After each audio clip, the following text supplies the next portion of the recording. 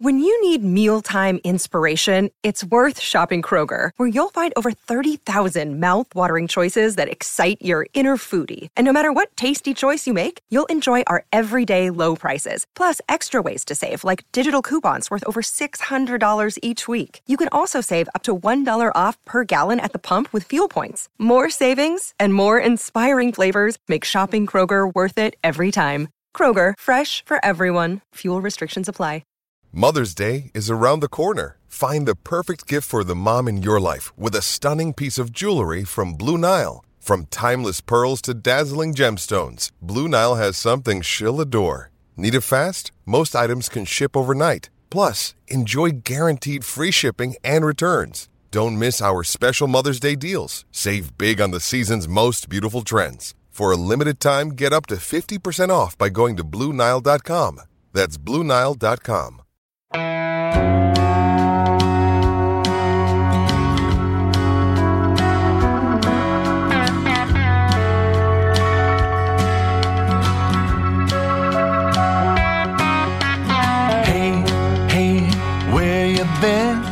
Buckeye Talk is about to begin. Hey, hey, hey, come on in. Welcome back to your Friday Buckeye Talk. It is not live. It is not on Zoom. Well, it is on Zoom because everything's on Zoom, but it's just the three of us Zooming. No texters with us this time because you know what? It's been a long week. It's Rutgers week. And we just didn't do the live thing. So we'll get back with our live texters probably next week from Maryland. Although, as we said, this is the beginning of this stretch. So we're not telling you to hey, don't listen to the Friday pod because we're picking games where Ohio State's going to win by 40. But make sure you listen to the Big Thursday pod where we dug in on chain restaurants and Jim Harbaugh and recruiting and the latest Ohio State news. There's a lot of good stuff in there. So this one might be shorter. Every time I say we're going to have a shorter podcast, we don't. But if this one is a little shorter, you have extra time this weekend, maybe check out Orange and Brown Talk. We did some Cleveland Browns sort of midseason grades on there. If you like the Browns, if you ever don't listen to that, try it. Orange and Brown Talk. I was on there with everybody. I just did our Cleveland Baseball Talk podcast, talked a little Francisco Lindor and Jose Ramirez with Joe Noga. We got a lot of stuff going on. But this is Rutgers. This is Rutgers. So we'll do our picks. We'll start with our Rutgers picks. We don't like to beat around the bush. It's a 38-point line. Nathan, is this anything? I think Dan Le Batard does that on his show. Is this anything? I've been asking myself that. I don't know. I've been trying to figure out exactly how they came to or why the line has stuck here. And I guess I'm assuming it's because Rutgers won a game. They're a 500 team as of the playing of this game, and it was against another Big Ten team, the win game.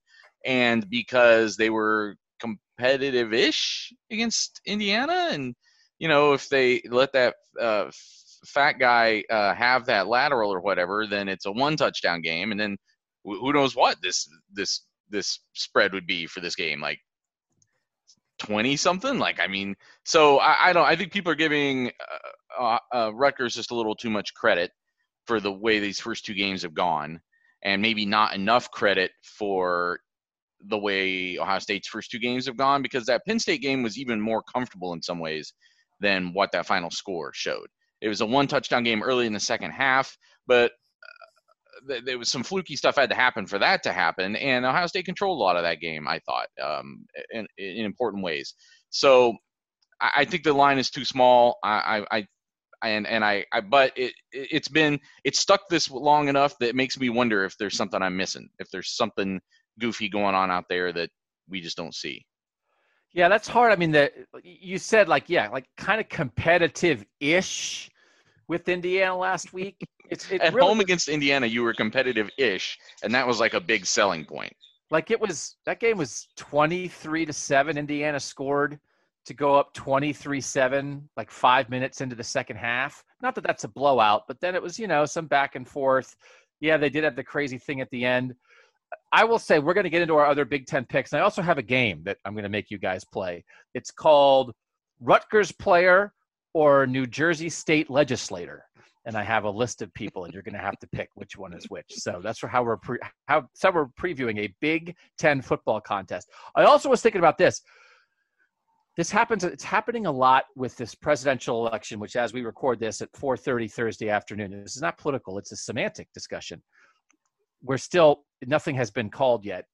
But every time they talk about it, everybody always says, like, we're waiting to see who is the next president of the United States. And it always feels like when you make more words in the title, when they're talking about it now, nobody ever says, who is the next president? They always say, who is the next president of the United States? And I thought maybe if we started referring to, with our picks here, who will be the victor in this Big Ten football contest? It makes it sound a little fancier than who will win, right? So maybe it puts a little respect on this. Like, hey, you know what? If we learned anything so far, hey, guess what? Ohio State's favored by 38. Polls are often wrong. So maybe this 38-point betting line, maybe nobody has a handle on this. So Nathan has his pick. What'd you say was the score? Did you make a pick? Actually, I didn't know we were giving scores already. 53-12. 53-12. You tried your very best to figure out how maybe you would take Rutgers 38, and you were unsuccessful. Yeah, I mean, because just knowing how much Ohio State is going to score, the amount of points you would have to give to Rutgers, that's about as close as I could get. 7 touchdowns, 6 touchdowns. 55-12? 53-12. 53-12. Okay. They'll go for 2 when they're up 53-12 and miss. That's how they'll stick at 53. I like Schiano keeping his foot down. Hey, we're not here to lose by 41. We're not here to lose by 40. We're here to lose by 39. Rutgers football. So, okay. So you did your best, not because you're trying to, but so I just want to make sure about the line. You are wondering if Vegas is tricking us because everybody would think, why isn't this more? You've been waiting for it to go up, which sometimes people read that as Vegas is trying to trick us into taking Ohio State, so I'm going to take the other side even if it doesn't make sense. That's kind of what you were, almost, where you were dabbling. So like it's like reverse psychology, or maybe not reverse psychology, but like it's like like at some point you're like, wait a second, something's not right with this line. What are we missing? I will say, so we're going to make our other 2 Big Ten picks after this. The comparative results in the Big Ten so far have me very confused. And I found it very hard to pick some other games, but there's a lot going in here of Rutgers beat Michigan State beat Michigan, Ohio State beat Penn State, Indiana beat Penn State, Rutgers kind of hung around with Indiana. What does it all mean? And there are a couple of the Big Ten games that I'm just absolutely scared off of. There's multiple Big Ten games that I have no handle on because I can't tell what's a fluke, what's a one-time thing, what is indicative of what a team is really like this year. I don't know if it's the pandemic. I don't know if it's that there were no non-conference games, but I feel like I have a less of a handle than usual, and I don't know anything. But I do have a handle on this. Ohio State is good and Rutgers stinks. So that I feel confident about. And real quick, we may be overthinking this a little bit because there's only this Ohio State line is tied for the second biggest line in the country right now. Oklahoma is also favored by 38 over Kansas, which is a disgrace to football right now in a way that Rutgers couldn't ever, I hope, to fall to. And then I think it's like UMass is a 40-something point dog to Marshall at home. Marshall being at home over UMass, 45 points. So it's not, 38 is still actually a pretty huge number. So maybe we're just in a world where in the pandemic, with the weird stuff, with no non-conference, they're just not throwing out 50-point lines like they were on this game a year ago. And that Ohio State team last year getting that 50-some point line was maybe different than this Ohio State getting a 52-point line or whatever. And this Rutgers team may be better. It certainly, I think, has a better coach. And I like you just trashing Kansas under former national champion Les Miles. Let's remind the people that when Rutgers and Kansas played in 2018, just 2 seasons ago, Kansas beat Rutgers 55-14. So that was unbelievable. They played each other that year. It was like literally like the two worst programs. It's like if they went through and just lined up all 130 Division I teams and were like, okay, let's play 1 versus 2, 3 versus 4. It's like, okay, 129 versus 130 is Kansas versus Rutgers, and it was a 40-point game. All right, Nathan could not find his way to it, to trying to see if he take the 38, so he has Ohio State given those points. Steven, where are you? 63-10. I don't care what the reasoning is for why the line is so low. I just know it's low, and I wasn't going to try to figure out why. So I'm 63-10. This game is not going to be close ever. This is one of those, we do a picks podcast with the Browns every week too. We have a texter there. We don't do it here. I don't want to like make our texters on Ohio State jealous. We don't do it here. On there, we have a texter come in once a week and make the picks. And like last week, it was the Jets versus Kansas City, which feels very much like this kind of game. That's the NFL version of Rutgers versus Ohio State. And it was like, I think the line was like 22 or 21.5 or something. And it was like, are you going to – I think the texter took the Jets because it's like, I'll take the 21.5 with the Jets. And it's just like, do you want to live in that world? I don't even know if I want to live in this world. You want to take Rutgers plus 38 and then be wondering, is C.J. Stroud going to throw the touchdown pass to screw this up? I will say the one thing, the idea of when Nathan got burnt against Nebraska because Jack Miller scored a touchdown that Ryan Day didn't want him to score. Do you think Ryan Day will have the backup quarterback, Steven, taking knees in this one? Or is this one of those where, listen, like this is a great opportunity for guys to get some experience? I don't know. Should it scare people off Ohio State giving up this many points that last time Ohio State had a blowout, they did score a touchdown late and Ryan Day apologized for it? Does that mean he's not going to push it? If they're up big, are they not going to let the backups try to score in the last 5 minutes? I get why he felt he needed to apologize for that. Some of it is probably because of his relationship with, Scott Frost, which might come into play here with Greg Schiano as well. But you got to play football, man. In that situation, you probably could have taken a knee, but also that's a freshman quarterback who got an opportunity to get into the end zone, which more to the theory of maybe he was rewarded with being the first quarterback to take the field because he was so loyal for so long. That's the best way that you can cap that off. At some point, these two quarterbacks have to get game experience. And no, you don't have to be as uber aggressive with it. You don't have to kick an onside kick to get to after your first series to try to get the ball back because you want to be aggressive. No, like you did against Maryland last year. But you still have to call plays and get these kids experience in games. And these next two games are probably your best shot to do that. So, no, you don't be aggressive to score with 10 seconds left on the clock. But for the rest of the fourth quarter, yeah, you do. You have to play normally. As much as it killed me, I mean, you're just running the ball with your freshman quarterback and like your second string. It's on Nebraska to stop that. I mean, come on. He just happened to score. It's not like he had a 60-yard touchdown. He was right there. If we had more questions to give Ryan Day this week, I think I might have asked him if he has been practicing, if they have been practicing the clock formation with their second string, because he said that was his excuse later is they didn't have the right personnel in to take a knee. I think that kind of got glossed over a little bit. What kind of personnel do you need to take a knee? Like there's nothing wrong can happen when you like the worst, like, okay, like he could not know what he's supposed to do and trip and fall down and fumble and they could take it back and you're still going to win by 1,000 points. Like what are you worried about? I will say maybe, I don't know. They screwed up taking a knee against Penn State and it cost them 3 points. I mean, okay, fair. That, so you do need it, yeah. It sounds like that was a clock screw up, right? That it's only said 2 in the stadium, but it was actually probably 2 point something. True. It wasn't like Justin Fields actually put his knee down too early or anything, but it is possible given if you're looking for a theme of the Ohio State season, what is something that went wrong in week 1 and also went wrong in week 2? It's taking a knee. Ohio State's victory formation. Yeah. Never touch me ever again. Just have somebody run around for a little bit and then throw the ball out of bounds. Yeah. That's the Joe Bosman play, they call it. That's just Joe Bosman on this. Run in a circle and throw it in the stands. That was mean for no reason. So, okay, so that's 2 covers. I got it too. I have 55-8. I went back to the last 6 games, the only 6 games Ohio State and Rutgers have played against each other in their history since Rutgers joined the Big Ten.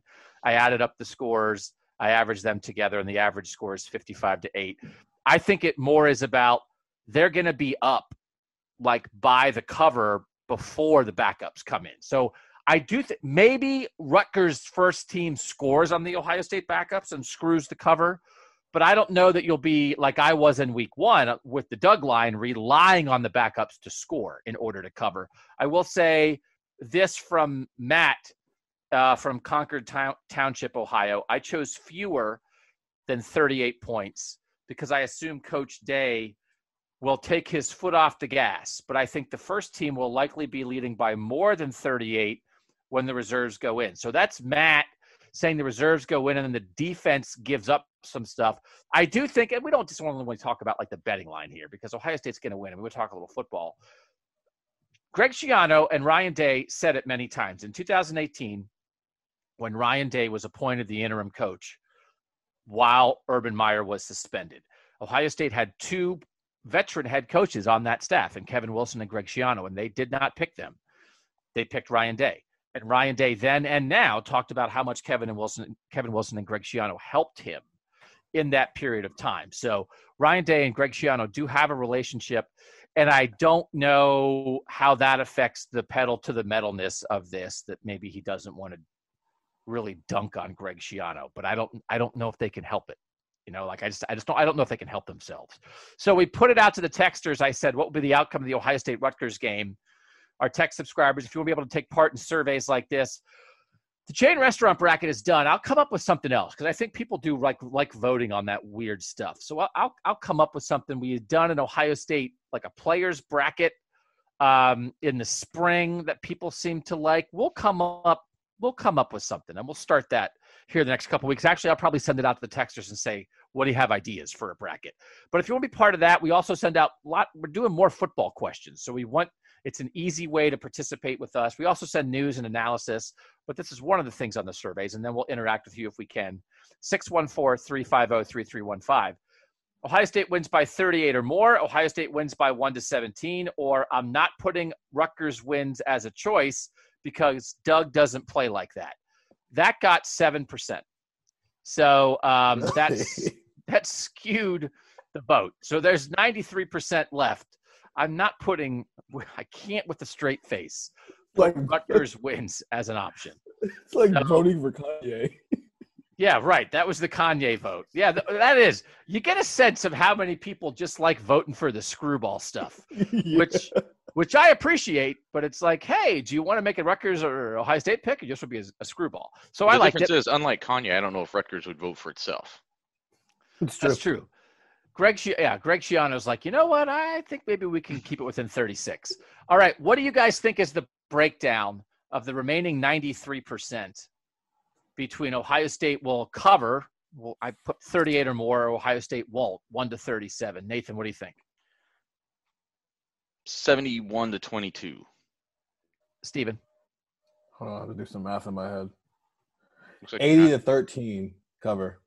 Yeah, there are people who are a little suspicious. They are. It's 60-33. Wow. So only 60%, which is I think there's some psychological stuff going on here with trying to figure out how long are they going to keep it going. I think there maybe is a little football stuff here. This is from the 614. Guys, Rutgers is always Rutgers, but they are a different Rutgers under Schiano. I'm just saying. I don't expect to cover. Weird stuff happens when Rutgers comes to town sometimes. Like, is there a fundamental competence that has not, frankly, existed at Rutgers since they joined the Big Ten, and probably hasn't really existed? Kyle Flood had a year or two, I think, in the wake of Schiano, much like Mark Helfrich on a higher level did after Chip Kelly. Sometimes the guy who takes over can keep it going for a year or two, but once you really got through into Kyle Flood, that wasn't it, and then Chris Ash was worse. Is there a fundamental level of competence here that you think will show itself in a game like this? The talent is, there's no question. But Nathan, does that pop up somehow? Eventually it will. Eventually I think it will become a more respectable way of losing football games to Ohio State for Rutgers. But do I think it'll happen this year? No. I mean, look, this Rutgers team is not more talented or better coached than the Cincinnati team that came into Ohio Stadium last year and got just completely taken apart. I think it was 42-0, right? I mean, this isn't a better team than. I know that there may have been some weird psychological things going on that day for Luke Fickell and Ohio State, whatever, and maybe that was just we talked about this the other day. But this Rutgers team should not be within 6 touchdowns of Ohio State. Nathan, you were on the call with Greg Schiano the other day when he did his news conference early in the week. Did he indicate? I mean, listen, his situation is so different than Luke's. I mean, Luke lives and breathes Ohio State. Ohio State was just a stop in his coaching career for Greg Schiano because he was friends with Urban. Did you get any sense from Schiano that there's anything? Is there any intangible weirdness? Any intangible? I want to show my old friends at Ohio State that I'm good. Any intangible? Ohio State fans, what they remember Greg Schiano is being at the helm of a terrible defense in 2018. Do you think that's any Schiano effect on him for this game? No, and I think it's a good thing for Rutgers. I didn't get that vibe at all. You got to remember, and the difference in what that I just said about comparing it to Cincinnati was last year Cincinnati was already kind of a known commodity. They were a team that people thought was like a really good group of 5 team, and maybe they could come into Ohio Stadium that early in the season and show them something and have a respectable loss. I don't think anybody's expecting that of Rutgers, and I don't think necessarily Greg Schiano thinks that either. He knows he's at kind of ground zero a little bit and building up from there. That they're in the infancy of whatever he ends up doing is happening right now. He alluded to that a little bit in the call. That they assessing what they had done through 2 weeks, but really just being more about hey, we had our first win and we had our first week after a win and our first meal after a win and all that stuff. And now we've had our first loss and our first Sunday where we had to kind of eat it and just, sit in that loss and think about how it feels for us. They're in that process, like just experiencing these things for the first time as this part of this new era of the program. So I think that's really where he's more focused on, like, that individual development and really long-term development than he is about any grudges or any needing to show up on Saturday for himself, certainly. I don't mean this facetiously. It does feel like maybe in another year or two, once Schiano has his program rolling there again, that maybe Rutgers will be like a 21-point underdog to Ohio State, not 38, not us wondering why it's not 44, not us talking about 50. And that's a version of progress. And again, I do not mean that. I mean, they're never going to get to the point. I mean, Ohio State was a 12-point favorite at Penn State. I mean, like, if you're less than a 3-touchdown underdog against Ohio State, that's pretty good in the Big Ten. So I do think we may be leaving the era of Rutgers incompetence and entering the era of Rutgers just not having enough dudes, but having a couple dudes and actually being structurally maybe more of a team that at least looks like it knows what it's doing. We're going to come back. We're going to talk a little bit more about this game, what people are thinking about. We're going to get off Rutgers a little bit. We're going to talk about the Ohio State side of things. We will check in on Brendan White, the Ohio State transfer, who probably is the best defensive player for Rutgers now. We got a lot of questions about that, and then we will finish up with our other Big Ten picks. We each will make 2 more, but right now, all of us saying give the 38 points with Ohio State. We'll be right back on Buckeye Talk.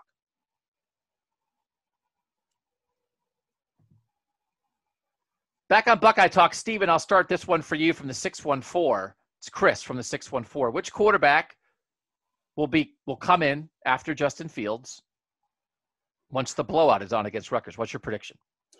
CJ Stroud, because Jack Miller has already played, and it seems like they want to keep everything between those two quarterbacks as even as humanly possible, at least in the public eye, which is why they both lost their black stripes within 90 seconds of each other. Which is why they almost are talked about in this tandem right now, and the fact that they're always working with Corey Dennis, and Ryan Day will sometimes pull Justin Fields out of that room to work with him alone. The next step of that is if Jack Miller was going to play first against Nebraska, well, the next guy up has to be C.J. Stroud, which means against Maryland, if things get out of hand, if they do have to go to a backup quarterback for the last series of the game, it's going to be Jack Miller, and I think that's how this is going to go. It's going to go back and forth between those two anytime the game is already decided and Justin Fields is not on the field. Are you expecting that, Nathan? Will you be surprised if the first guy in is not C.J. Stroud on Saturday? I would be surprised if the first guy in is Jack Miller for the same reasons that Steven just said, because if that happens, then Jack Miller's their backup quarterback. I think everyone has to operate that way, right? And so then that opens up, and maybe that's what they want, and maybe they're fine with that. I'm just saying that it seems like they have tried to avoid that sort of statement, that sort of branding of that position of to any one person. And I think if he's the first one in, then I think that becomes that way. So I think it would be Stroud or even Hoke before it's Jack Miller. We do our outrageous predictions every week. This is from the 210. You can find, we're doing a couple things on YouTube. They're also on the site at cleveland.com/OSU, but you can also subscribe to our Ohio State football cleveland.com YouTube channel. And there the videos show up. We do the outrageous predictions on Thursday. We do game picks on Friday. We do game time decisions on Saturday morning. This is kind of along those lines. This is from the 210. You guys might need to get out a pen, actually, for real, to like keep track of this, because this texter wants us to rank these in order of likeliness. Okay. Number 1 is CJ Stroud accounts for 3 touchdowns. Next is 3 different true freshman receivers score. So that's likely Jackson Smith-Njigba, Julian Fleming, and G. Scott. Next is a true freshman defender gets an interception. That's like in the Ryan Watts, Lathan Ransom zone, probably. Maybe, I'm trying to think who else. Or 2 100-yard rushers for this game. So I don't know if we have to rank all 4. We can if we want to. But as you guys think about those, Steven, you've kind of been making the case. Are you believing that this might be a big showcase for the backups? Because a lot of those things, if CJ Stroud accounts for 3 touchdowns, or if they have 3 different true freshman receivers score, that's because that's 3 series at least of backups. Do you think that's on the table here?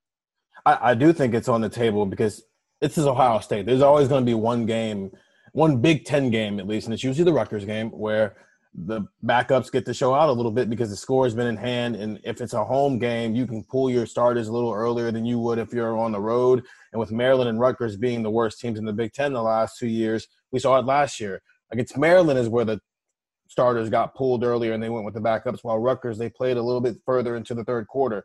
Well, it's flipped this year because you can't rest these guys on back-to-back years. So this year, I think that's on the table go check out our outrageous predictions video to see how many touchdowns I thought the backup quarterback would throw. But I think 3 touchdown passes for CJ Stroud if he's the guy is on the table. 3 different freshman receiver scoring is on the table as well, because at some point, because they don't have those Mid-American Conference games, this is the most important game as far as if you want to just get those guys reps and not necessarily have to worry about what the score is.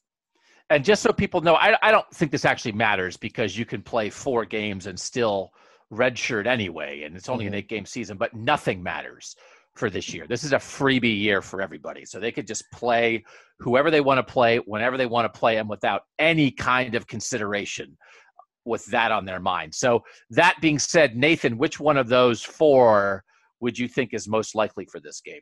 So in order, it'd be 200-yard rushers is the most likely. That could happen no matter who they're playing, really. That seems like the most likely one. Then the true freshman defensive interception, I put number 2. The CJ Stroud getting 3 touchdowns, I put 3rd, and the 3 different freshmen scoring TDs, I put 4th. Just because I think logistically that's the toughest one, because they won't start throwing until so late in the game, and Stroud could run for touchdowns to count for those 3 touchdowns. So those 3 and 4 are closest. I agree with what everybody's saying. I guess I would just say I would also push back a little bit on the idea that they would be showcasing the young guys, just because I still don't know that they fully believe in those guys yet. I think this is more a case of show us what you've got than it is we're putting you out in a way to like showcase you. Maybe that's a semantic argument, but I might say that the interceptions might be the hardest one, because part of interceptions is luck and just being in the right place at the right time. And you also only need one, though. You're right, but that's the one that's left up the chance the most, because as Ryan Day said today, no, they don't have a favorite receiver, but they can put a guy in a position where he should be expecting the ball. So the thing, interceptions are crazy. How can you predict that stuff? I'm thinking about this now. And I've been pushing all year of like they got to play Justin Fields. They got to let him put up Heisman numbers. Listen, this guy didn't come back to sit on the bench and watch. I mean, you got to let a guy play. Does this sound crazy to you?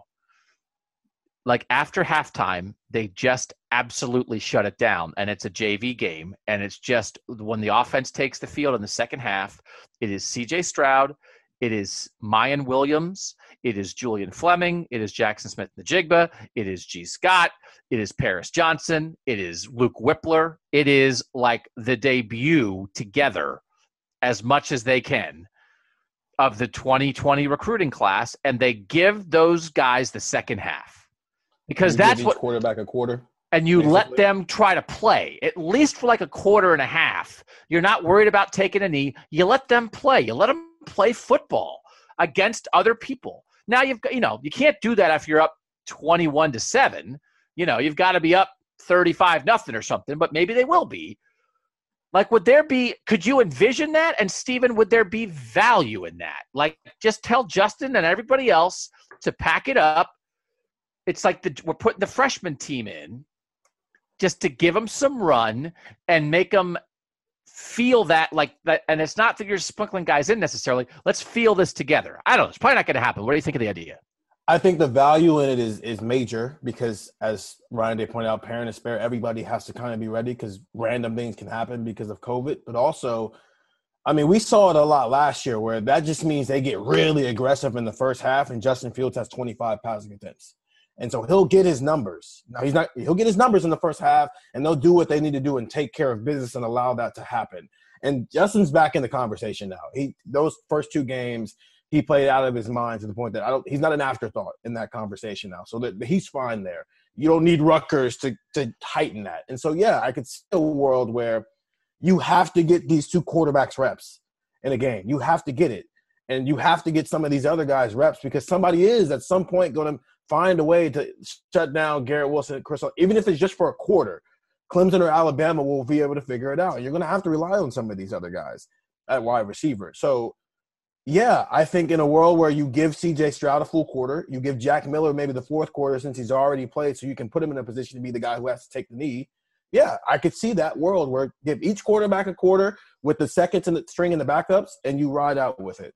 I don't think it would happen to start the third quarter. I don't think it would happen too early. To start the third quarter. That's maybe it's too early, especially like if they're receiving the opening kick of the third quarter. I don't see them just sending out the JV team. I think there's also one thing to factor in here too is also sort of the sportsmanship aspect of it, almost in favor of Rutgers. I think those guys. I think Rutgers wants their guys on the field against Ohio State as much as possible, and I think there is a little bit of that plays into this that I think opposing coaches in the conference don't want to almost disrespect the other team that early. I know that's not going to be their first priority. You do what helps your team the most, but I think that Rutgers guys want their time on film against Ohio State potentially too. So I don't think it wouldn't happen to start the third quarter, but I think it could happen second series maybe. I don't think that has anything to do with what decision Ohio State makes, though. I think they factor in that sort of games, that sort of like sportsmanship, that respect within the conference. I think they absolutely do. So now they have to apologize for not taking a knee, and now they have to apologize for taking their guys out too early, and apologize for having a test that the rest of the Big Ten doesn't have to. I think. Listen, that might actually help Ohio State's guys if they're getting reps against a first string unit. I think you're right. I think maybe Justin Fields gets a series in the third quarter just for the sake of doing that. But after that, I'm not surprised if the second stringers are out there. Especially the one thing is, if they're up 42-3 at halftime. Whatever Justin Fields plays on Saturday, if he plays 4 series, if he plays 5 series, if he plays 7 series, Trevor Lawrence is playing 0 series. Mm-hmm. And I'm not like in the Heisman race factor of it, not that that's a huge thing, but it's something to keep in mind. It's like, I don't know if, maybe you don't feel the same imperative of like, hey, we got to let Justin throw 5 touchdown passes. Especially since Trevor Lawrence is missing a game that matters and Justin Fields would be missing the second half of the Rutgers game. Right now, they're kind of on equal footing with the type of games they've played in. Trevor Lawrence is missing a showcase game. He's missing a showcase game. They both have one right now. He got Miami and put that to bed, and Justin got Penn State and he put that to bed. So they're kind of when you talk about the type of games you want to see from both of those guys, you've seen them both already, and Justin's only played 2 games. Yeah, I would say I wasn't even really factored in the Heisman stuff when I answered this earlier, and I think it's Ryan Day and other coaches are still talking about, well, we just haven't had a lot of real reps. We haven't had a lot of game reps. We haven't had a lot of it. So I think that's a legitimate thing for them right now as they're planning things out. I think he won't play the whole game, but I think to start the third quarter is just too soon. I think it might be my new outrageous prediction is it's 35-0 at halftime, and not a single offensive starter plays in the second half. That might be my new prediction. I just wonder about it. It would be interesting. It'd be fun. This is on those lines. It's our friend AK from the 614. The one thing I'm really curious about with this game is if you think we will finally get to see guys like Julian Fleming get their chance. That's part of this too of I think Julian Fleming in particular, and Julian Fleming is kind of a stand-in for sort of everybody. The Paris Johnson is the Julian Fleming of the offensive line and everybody else. I think we said Julian Fleming got a snap on the 11 Warriors snap count against Penn State last week. Barely played, one. Yeah. And he barely played against Nebraska until Chris Olave got knocked out of the game. I bet he's a little disappointed. I'm not trying to just human nature. Not that he's mad, but I bet maybe the start of his college career hasn't gone exactly how the number 1 receiver in the country thought it would go. And so this is about everybody. AK's question is about everybody. But let's really zoom in, specifically Julian Fleming, because Mookie Cooper is in a little bit different spot. G. Scott is a very good player. A lot of people think he's going to be a very good player. He wasn't the number 1 receiver recruit in the country. And Jackson Smith-Njigba has a role. So Jackson Smith-Njigba, I think, is feeling good. What do you think? And not that Ryan Day is trying to kiss Julian Fleming's butt, but listen, man, you're the number 1 receiver in the country, and you've barely played the first 2 weeks. What do you think, Steven? I agree, but at the same time, I think this is the one thing about rankings that may be a little off, is I think there is a difference between being a better talent and having a higher ceiling and being the more game-ready player.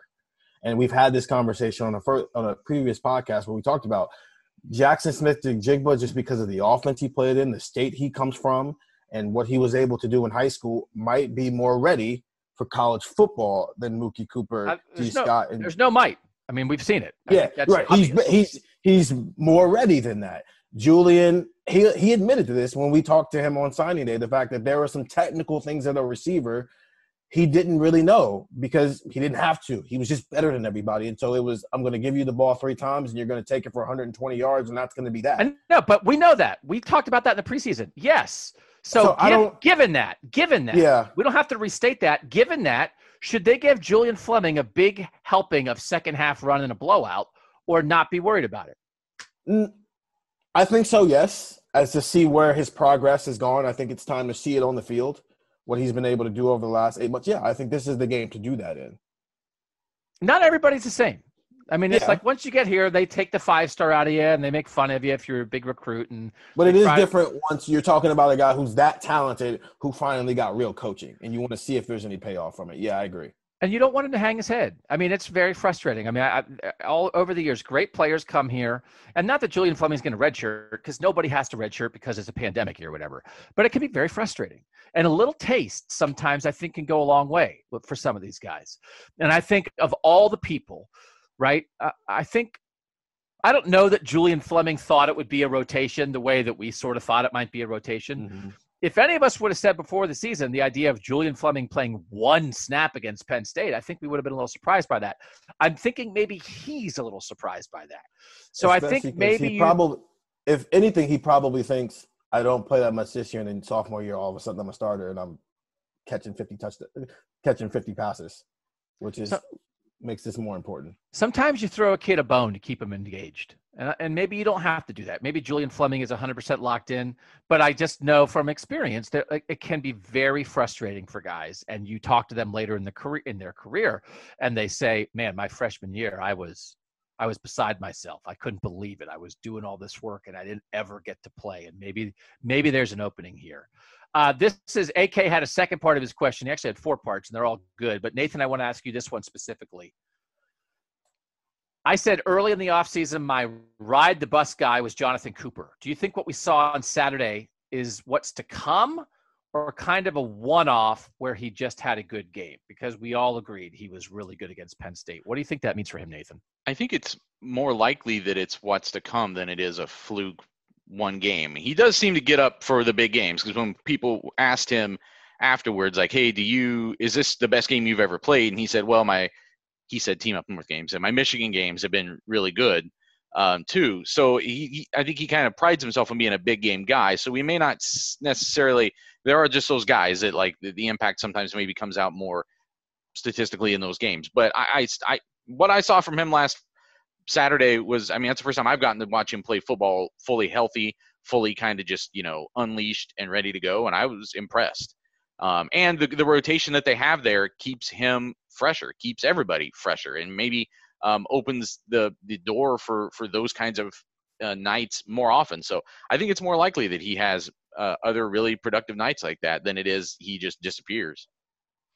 Let's do one more here from the 614. It's Chris in the 614. This isn't specifically game related. I almost maybe want to save it for next week, but we get so many great questions. We don't have to save stuff. We can just unleash it. You can pick only 2 players to be on the 2020 Ohio State roster. I saw this. This is great. 2 of these 3. Chris Olave, Garrett Wilson, J.K. Dobbins. I mean, you guys know who I'm picking, so you guys go ahead. But okay, so you're taking the receivers? You're taking both receivers, Steven? Is it and or is it or? It's is it 2, one of the 2 of the 3? It's 2 of the 3. 2 of the 3. Okay. Olave. You would pick Garrett Wilson first? If you only had cutting, which of those 3 are you cutting? No, I know, but let me make this clear. If you had one of the 3, it'd be Garrett Wilson, Steven? Yeah. Really? Yeah. Why? Why are you making that face? Why is that obvious to you? Chris Olave, J.K. Dobbins, and Garrett Wilson, it's obvious to you that Garrett Wilson's the pick? Yeah, I think he can do more. I mean, he just showed he can be a part of the running game if it's necessary. He's in the slot right now, or you can also throw him back outside if you need to. Chris Olave is a great outside receiver. We haven't seen him in the slot, and we don't know if he could be a part of the running game. J.K. Dobbins is a great running back. Best single season in Ohio State history statistically. But he showed that sometimes he can take his eye off the ball and drop passes. Whoa! Holy moly! I did not know that this Garrett Wilson case is now backwards slander on the 2,000 It's not yard backwards. Okay, it's not backwards slander. It's just I think Garrett Wilson can give you the best of both worlds, while with the other 2, you're getting really good at that thing. Garrett Wilson dropped a punt last year against Rutgers. Maybe let's hold that against him. Yeah. Why did but he also took one back for 37 yards. Why did Ohio State have to run that jet sweep against Penn State? Because they don't have J.K. Dobbins. They don't have someone else who can get out to the edge and create that kind of rushing production on the perimeter. I think this is an easy choice, right? It's Olave and Dobbins are the 2 I would keep. So rank them in order. Then. So Nathan, who did this to us? If I'm ranking them in order, I would probably 614. I'm taking Garrett and Dobbins first. And Olave third? Chris. Okay. Yeah. I would go Dobbins, Olave, Wilson for this season.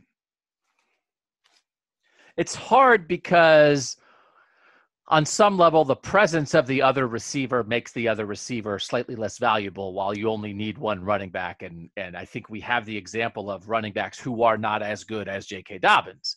And it's like, well, if you didn't have Garrett, what would you do? And it's like, well, I guess you'd probably just have Jackson Smith-Njigba start in the slot all the time. And if you didn't have Chris Olave, what would you do? Well, I guess maybe you wanted to move Garrett into the slot. You'd have Garrett outside and you have Jackson Smith-Njigba. I think if you take one of the receivers away and you don't take the 2 receivers as your answer, you're sliding Jackson Smith-Njigba in onto as a starter is your answer. But so also we've said that you don't necessarily need a J.K. Dobbins type running back with this roster in this season to win a national championship. That having those 2 options together accentuates everything Justin does best. And that on one hand, by having 2 receivers maybe they're slightly less valuable because at least you have the other guy. On the other hand, by having both, they accentuate each other's talents, put more pressure on a defense, and that they make each other better by having two instead of one. I think what's actually true is there's no wrong answer, almost. 50 minutes. Yeah. I thought we were going to go short on this podcast, and now I feel like this is tearing us apart.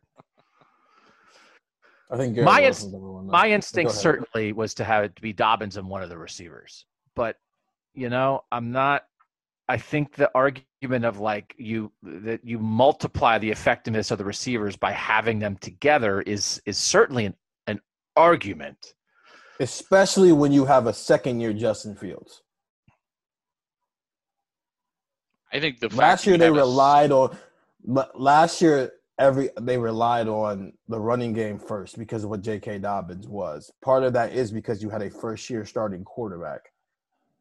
Justin Fields is peak Justin Fields as a college football player, and he's got 2 first-round wide receivers and a ridiculous arm. That makes up for not having – now you rely on the passing game first. And he makes up for whatever Trey Sermon and Master Teague aren't with his own legs. Do we think this offensive line is better than last year's offensive line? Yeah, I think so. Yeah. Or at least the ceiling is higher. I think agreed. I mean, then just think, J.K. Dobbins already had, as you pointed out, the best single season rushing season in Ohio State history. Would he now give him second year Justin Fields, even better Justin Fields, and a better offensive line? Like, I think we're underestimating how phenomenal that offense might be. I'm not saying that the yardage won't be crazy. I'm saying you don't need that with this roster to win a national championship. But doesn't it – just because you don't need it to win a national championship doesn't mean it would make it more likely that you could win a national championship. It is. It's like what would you rather have against Clemson and Bama? Would you rather have 2 receivers they have to defend and an okay running back, or 1 great receiver and an All-American running back against Bama and Clemson? I mean, that's the issue. In a world where they're already, every target in the world is going to those 2 receivers, and you take one of those away, and now it does become does Justin Fields have a favorite receiver, and what happens if you take one of those guys away and those other guys aren't ready? All right, so let me ask this. I'm not sure. I'm not sure there's not a right answer to this because I think it's defensible all the way around. I think you could take any of the 3 away, and you can make an argument for it. You would definitely take of the 2 receivers, Steven. You would want Garrett Wilson over Chris Olave. Nathan, who would you want among the receivers if you're keeping 1 receiver? If your answer is Dobbins and a receiver, which receiver is it?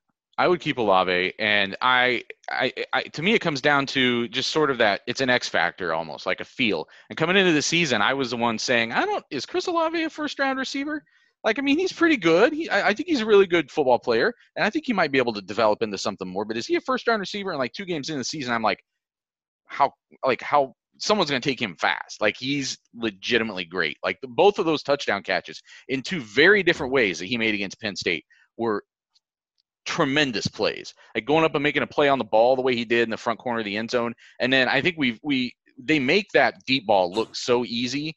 It is not. That is a really, really, really difficult play. Full stride with your fingertips and keeping your balance as you're falling in, and you've got a guy on your shoulder. I mean, that's I see the X factor from him in a way that now I kind of look at Garrett Wilson now as the way I saw Chris Olave last year. Clearly a really talented football player, and he's going to be a first round talent, I think. But is he there now? I think Olave is the one that's a little bit more advanced right now.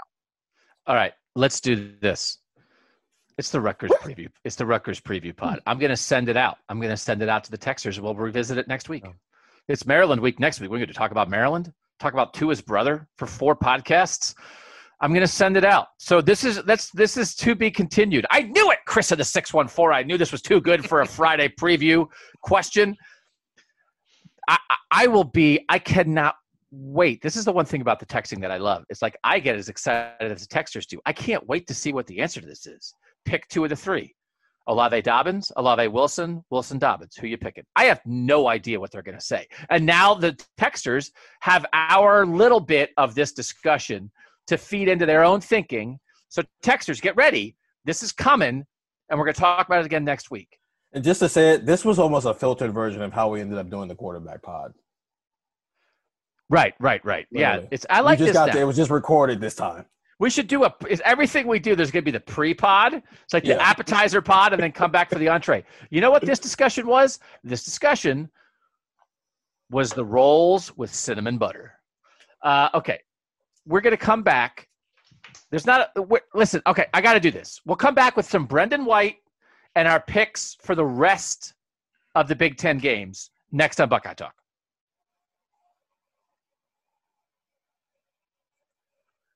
Back from the 8-6-3, what are the chances of Brendan White getting a pick against Justin Fields? I mean, that guy, he'd love it, right? I mean, he's back there roaming, right? I think that's what he's doing. He's back there roaming. And I do think it's possible. Lamont Wade's pretty good, but I don't know. I mean, Brendan White, it's not like I don't think he has any tricks because he didn't play with Justin Fields, first of all. It's not like he has any tricks about the Ohio State offense that are going to help him. But I think we agree that probably there's a scenario where like they come out slinging for a half and just let the first team go and sling. And I don't know. I mean, that's not really the issue because who can predict interceptions? So this is the issue. From the 614, do you think Brendan White is really happy that he left Ohio State for Rutgers? The Ohio State coaching staff messed him up with the whole bullet thing, but I can't help thinking he would be a good addition to this back seven. I'll never forget his Rose Bowl MVP performance. Listen, Brendan White didn't do anything wrong. He got caught in between a shift of how the defense wanted to play. It was one casualty of the defensive changeover from what they were trying to do in 2018 that didn't work when Brendan White came in and became the starting safety in the second half of the year and really helped save their bacon in some ways. He wasn't perfect, but he was better than what they were doing in the first half of the year. Isaiah Pryor's at Notre Dame now, by the way. It's like they wound up having two safeties from that 2018 defense transfer. And then in 2019, all spring, they're like trying to make him a bullet and all this stuff, and it wasn't a thing. It was, you looked at him in practice, and he's working with the linebackers. He's not backpedaling. He's working on linebacker stuff. It's like, what are they doing to this guy? And he didn't do anything wrong. So, like, Nathan, I don't want to get into a kid's head. Congratulations to him. I hope he's very happy at Rutgers. But just anybody in this situation, would you have any kind of regrets of thinking, hey, maybe I could be starting for Ohio State right now and chasing a national championship? Or you got to go find your own way. You land with the coach that you know and Greg Schiano. And you know what? Your team's not very good, but like you're a really super important part of that team. How would you guess maybe Brendan White's feeling right now, getting ready for this game, Nathan? Yeah, I mean, I don't think he'd be their starting free safety. I don't get that vibe really at all. At all? You think? Yeah, I mean, I don't know. And this is hard. Nathan wasn't here with Brendan White or whatever, and it's a hard thing to guess. But let me ask. So I want Stephen on this too. But Nathan, just first of all on this, you do know what your belief is in their trust in Marcus Hooker and Josh Proctor. That's why you're saying that about Brendan White. How would you explain what you think their belief is in the two guys they have right now? Well, I mean, again, but just relative to White, he wasn't playing over Proctor last year, like even in a secondary role. He wasn't the number two safety last year behind Fuller. Right. So, but that was also when Proctor was still just a single high safety and not what he is this year. And it's when they were trying to make Brendan White into a bullet, and he was trying to be like a bullet and a safety at the same time. But that's a point well taken. We have some proof of he was on the team with Josh Proctor, and Josh Proctor was getting snaps that Brendan White wasn't getting, which is part of the reason that Brendan White transferred. So that's a point well taken, Nathan. I get what you're saying there. You would have a better perspective on, did he show the way that they talk about Hooker and the way they talk about what they want free safety to be, is he more like that? I think he could have been. Steven, what do you think? I think he could have been. I think he could have been either position. And I think he kind of was. Yeah, actually. I honestly think that if Pete Werner wasn't so good at what he was doing last year, what we're seeing Josh Proctor do this year is exactly what Brendan White would have been doing last year. But he also showed in 2018, because the first game he really got snaps was actually the first game I ever covered here. He could be either position here if they would have developed it that way. If they hadn't have moved him to be the bullet, whatever we're calling that thing, whatever that was, if they would have kept him in that single high safety position, I think there's a good chance he would be the starting single high safety this year. From the 513, I'm looking forward to watching Brendan White play for Rutgers. I thought he was good at Ohio State. With the depleted DBs in our room, what does our defense look like with him still here? I mean, I think in the end, I think it's just like they have three guys at that spot. I don't know that he would be ahead of Marcus Hooker and Josh Proctor. I don't think he would be behind them necessarily. I mean, clearly right now, Marcus Hooker is ahead of Josh Proctor. He's playing more snaps. He's the starter. Josh Proctor isn't. Josh Proctor has a role where he's doing some other things. I think it would have been a heck of a competition. And I think Brendan White at his best, I mean, Marcus Hooker is not the defensive MVP of the Rose Bowl. I mean, no offense to Marcus Hooker, but I mean, I don't want to overdo that, but that guy was legitimately on a bad defense, okay, on a defense that did not play well, on a defense, frankly, that had pretty good players, but as a unit did not play that well. Brendan White was an important piece of that. And so I think he could have been an important piece of Ohio State. I don't think this is one of those where if they had him, it's the difference between like beating Clemson or not, if Brendan White's back there instead of Marcus Hooker. And I don't think it's one of those where if he was still here, he'd just be on the bench and he'd have no role. They just have more depth there, and that'd be fine. But as we talk about a lot, and as I say all the time, it's like sometimes it's like, hey, you could be a co-starter at Ohio State, or you're fighting to be second or third on the depth chart, or you could go to Rutgers and like be the best player on the defense. I mean, it's great. It's great to be a Buckeye. It's great to win. It's great to play at the highest level with the best players. But it also can be great to go somewhere where you're one of the best guys. There's value in that too. And so I think this is actually a really good example. Sometimes we wonder about this stuff. This is some proof of it. Brendan White, we think, would be in the mix to play some with other young guys who are good but are not superstars. At Rutgers, he's like the best player on defense. So when we wonder, could Ohio State's second team, whatever, it's like, I wonder what it would be like if Taraja Mitchell and Dallas Gant were at Rutgers. It's like, do you mean they would never come off the field and like be third team all Big Ten? Yeah, they would be. And this is the example. This is the example of it. This is a little bit of proof of that kind of thing we talk about all the time. Last thing before we get to our picks, and we appreciate everybody who sent in questions about this. I'm looking. Oh, no, that's not the one. Here's the one. Just the real question. This person said, if Rutgers beats Ohio State, would you make them the favorite in the Big Ten East? Just kidding. From the 419. Love that kind of question. Real question is whether there's any possibility Rutgers could win or even hang close to Ohio State. And the toughest question, should I take up DVR recording space to record this game? I would take up recording space because when the backups come in, you want to look at them.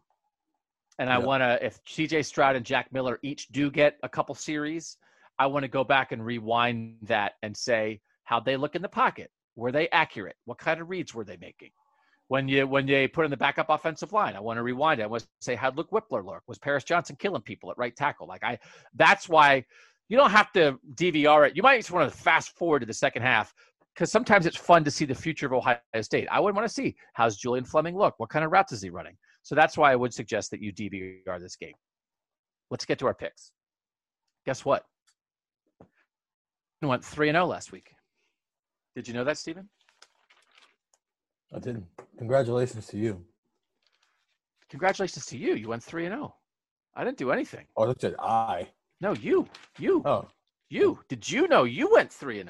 I knew I went 3-0. I thought you were talking about yourself for a second. I was going to, Oh, just because all I do is talk about myself, you thought I was talking about myself? I was just going to throw you a bone there, man. I know I went 3-0. I was going to, remain humble. Take it week by week. No bones for me. Nathan, I had you at 1-1-1. You pushed. You got a tough push. You took Purdue -7 against Illinois, and I think Purdue, controlled the game, but they only won by 7. So I think you took a tough push there. Yeah. And then you were right on Ohio State, and you were wrong on Michigan. Stephen and I were right on Michigan State, and I was wrong on Ohio State. Stephen was right on Ohio State. Mm-hmm. And Stephen and I were both right on Northwestern Iowa, which didn't look good early, but then came around late.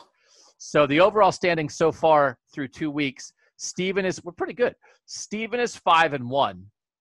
Nathan is 4-1-1. And I'm 4-2.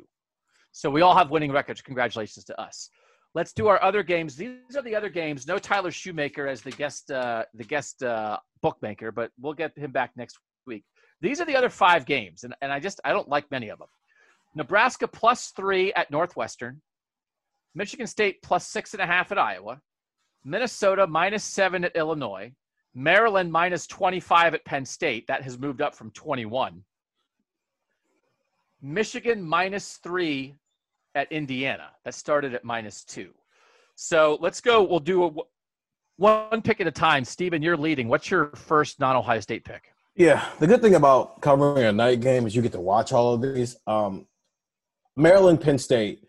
It's -125 Penn State right now.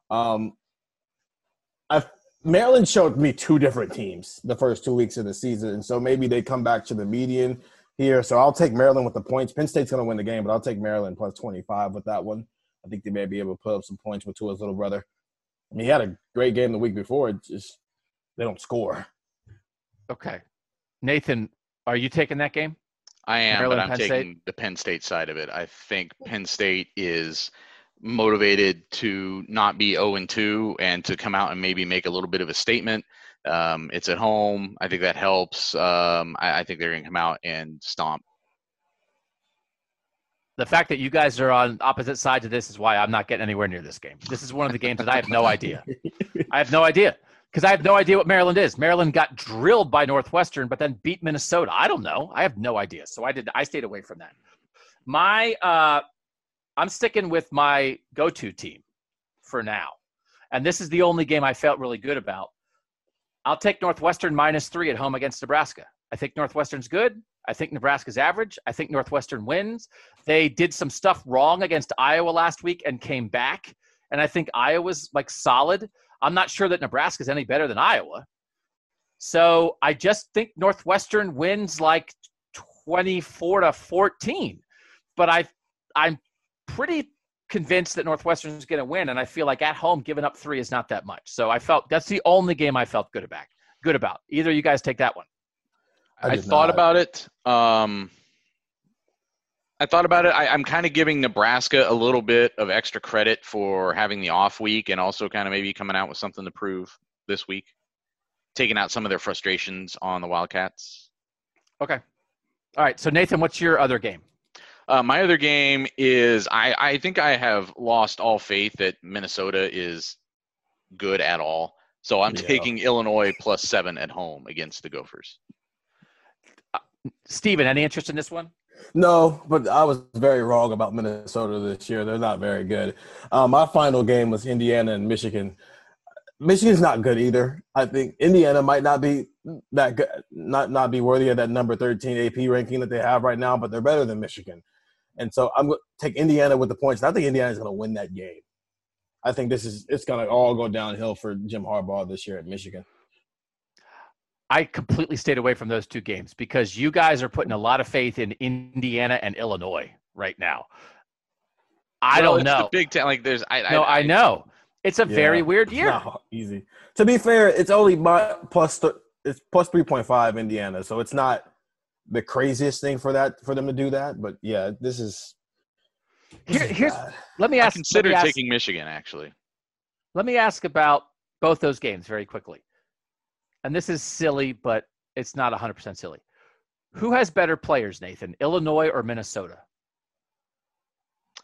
I honestly don't know the answer to that today. I think it might be Illinois. Or, I think they might be even. I think they might essentially be even. Steven, who do you think has better players, Indiana or Michigan?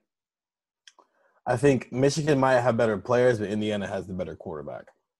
Okay. I think Minnesota and Michigan have better players than Illinois and Indiana, and a really screwy start of the season has me thinking I have no idea what's going on, but that's why I stayed away from both. Minnesota might be ready to get healthy and pound Illinois. I think that's absolutely on the table. And if Michigan's dead, if Harbaugh's going to go 2-6 and have this kind of be the end, because listen, man, Michigan already lost to Michigan State. If they lose to Indiana, they're going to lose to Ohio State. They're going to lose to Penn State. If they play the Wisconsin game, they're going to lose to Wisconsin. Is Michigan going 2-6 this year? Or do they have to, if they're holding on to anything, come on, you go win at Indiana. So I don't know. Are they dead? Are they dead? I don't know if they're dead. If they're dead, it's a good pick, Steven. If they're not dead, okay, then Michigan just comes out and they look competent again the way they did against Minnesota. So I completely stayed away from those two games, which means there's only one game left. And it's Michigan State versus Iowa. Iowa's 0-2. Both their games have been within 4 points. Michigan State is getting 6.5 on the road. I think Iowa probably wins, but in a landscape where I don't want to take any of these games other than Northwestern and Ohio State this week, I'll take Michigan State with the points because I think this game probably is 21-17 or 23-20, and that Iowa wins a close one. But it feels like 6.5 is kind of a lot for Iowa. I don't know. What's Iowa? Why would Iowa give 6.5 to anybody? And Michigan State just beat Michigan, showed a pulse. So I'll take those points. I mean, I don't know. Week to bet the Big Ten. Iowa's 2 losses are on the road at Purdue, which I've said before, I think is a team that's underrated a little bit, and at home to Northwestern, who you've said might be the best team in the West. So I almost took Iowa to cover that one, and they might be another team that's kind of in the, a lot of teams I think feel a little bit probably challenged the way these first 2 weeks have gone and need to prove something, and they're another one of those. But again, who's better, Michigan or Iowa? I mean, if Michigan State can beat Michigan, they can beat Iowa. I don't know. I mean, it's very weird. It's a very weird season. I would stay away from a lot of this. If I was actually just picking with real money, I would bet 2 games this week. I would bet Ohio State and give the points, and I would take the Northwestern +3, and I would stay away from the rest. So it's hard to evaluate. I don't know if there are sharps out there raking in the dough because they have a handle on this, or if this weird college football season is like screwing everybody up, because I do feel like lack of non-conference, both the lousy non-conference games where you can get a feel for a team and kind of the good non-conference games where a team really lets you know what they have in a big spot. The lack of those has really thrown it off. And also Wisconsin's not playing this week. So I don't know. I hope Wisconsin gets back on the field, but that is a crazy situation. That's an interesting thing of how many games does Wisconsin have to play at this point? If Graham Mertz is going to be their quarterback, and let's just say they win out the rest of their schedule whenever they do get back on the field, how many games would they have to play to even qualify for a Big Ten championship? Well, there's a rule unless they change it. You have to play 6, and they've already missed 2. Yeah, and it's you have to play 6 or 2 less than the average number of games played in the conference. So if every team ends up only averaging 7 games, then you only have to play 5. Right. So then what? They're rooting for like an outbreak for the whole conference. Yeah. I mean, like like if that happens, I don't know what they're going to do. Like, I don't think that's going to happen. It could, but Wisconsin can't miss another game or they're not eligible. I would not anticipate that other thing happening. I think if we get to a point where every team has lost a game, I mean, if that happens, we may be not looking at the end of a season anyway. That's what I'm talking about. Yeah. So it's like, oh, well, it's okay that Wisconsin only played 3 games because nobody played more than 5 games. It's like, what are we doing? I don't know that the Big Ten wants to live in that world. So Wisconsin's up against it. So this is their second game that is being canceled, and next week they're supposed to play Michigan. And if they can't play Michigan, then I think that's it for them for the Big Ten championship race, which is just really crazy to think about, because I thought after they beat Illinois week 1, they were a playoff contender in a wide open race for that 4 spot. I had them in there, and now they might not even be able to play in the Big Ten championship game. All right, we're going to cover this game on Saturday night. Steven and Nathan will be there. I will be on my couch eating chilies. So make sure you guys are sticking with us. Make sure you're reading cleveland.com/OSU. If you want to try the text, we'd love to have you. 614-350-3315. And we certainly do appreciate you listening to Buckeye Talk. So we'll have the post-game pod. Again, it gets a little late, so it doesn't get up really till the middle of the night, because these night games, second week in a row, we're getting a night game. But we will have a post-game pod after the Rutgers game, and I think we'll end up talking a lot about, like, Jack Miller and C.J. Stroud. I bet. I don't know. Or we'll talk about, hey, Master Teague or Trey Sermon look really good. I'm not sure we're going to be spending a lot of time talking about Chris Olave and Garrett Wilson and Justin Fields on this post-game pod, because we know they're good. So what is there to say? But I think we might learn some things about sort of the mid-tier starters and the young backups who might get some run in this one. So thanks to you guys, as always. For Steven and Nathan, I'm Doug. And that was Buckeye Talk.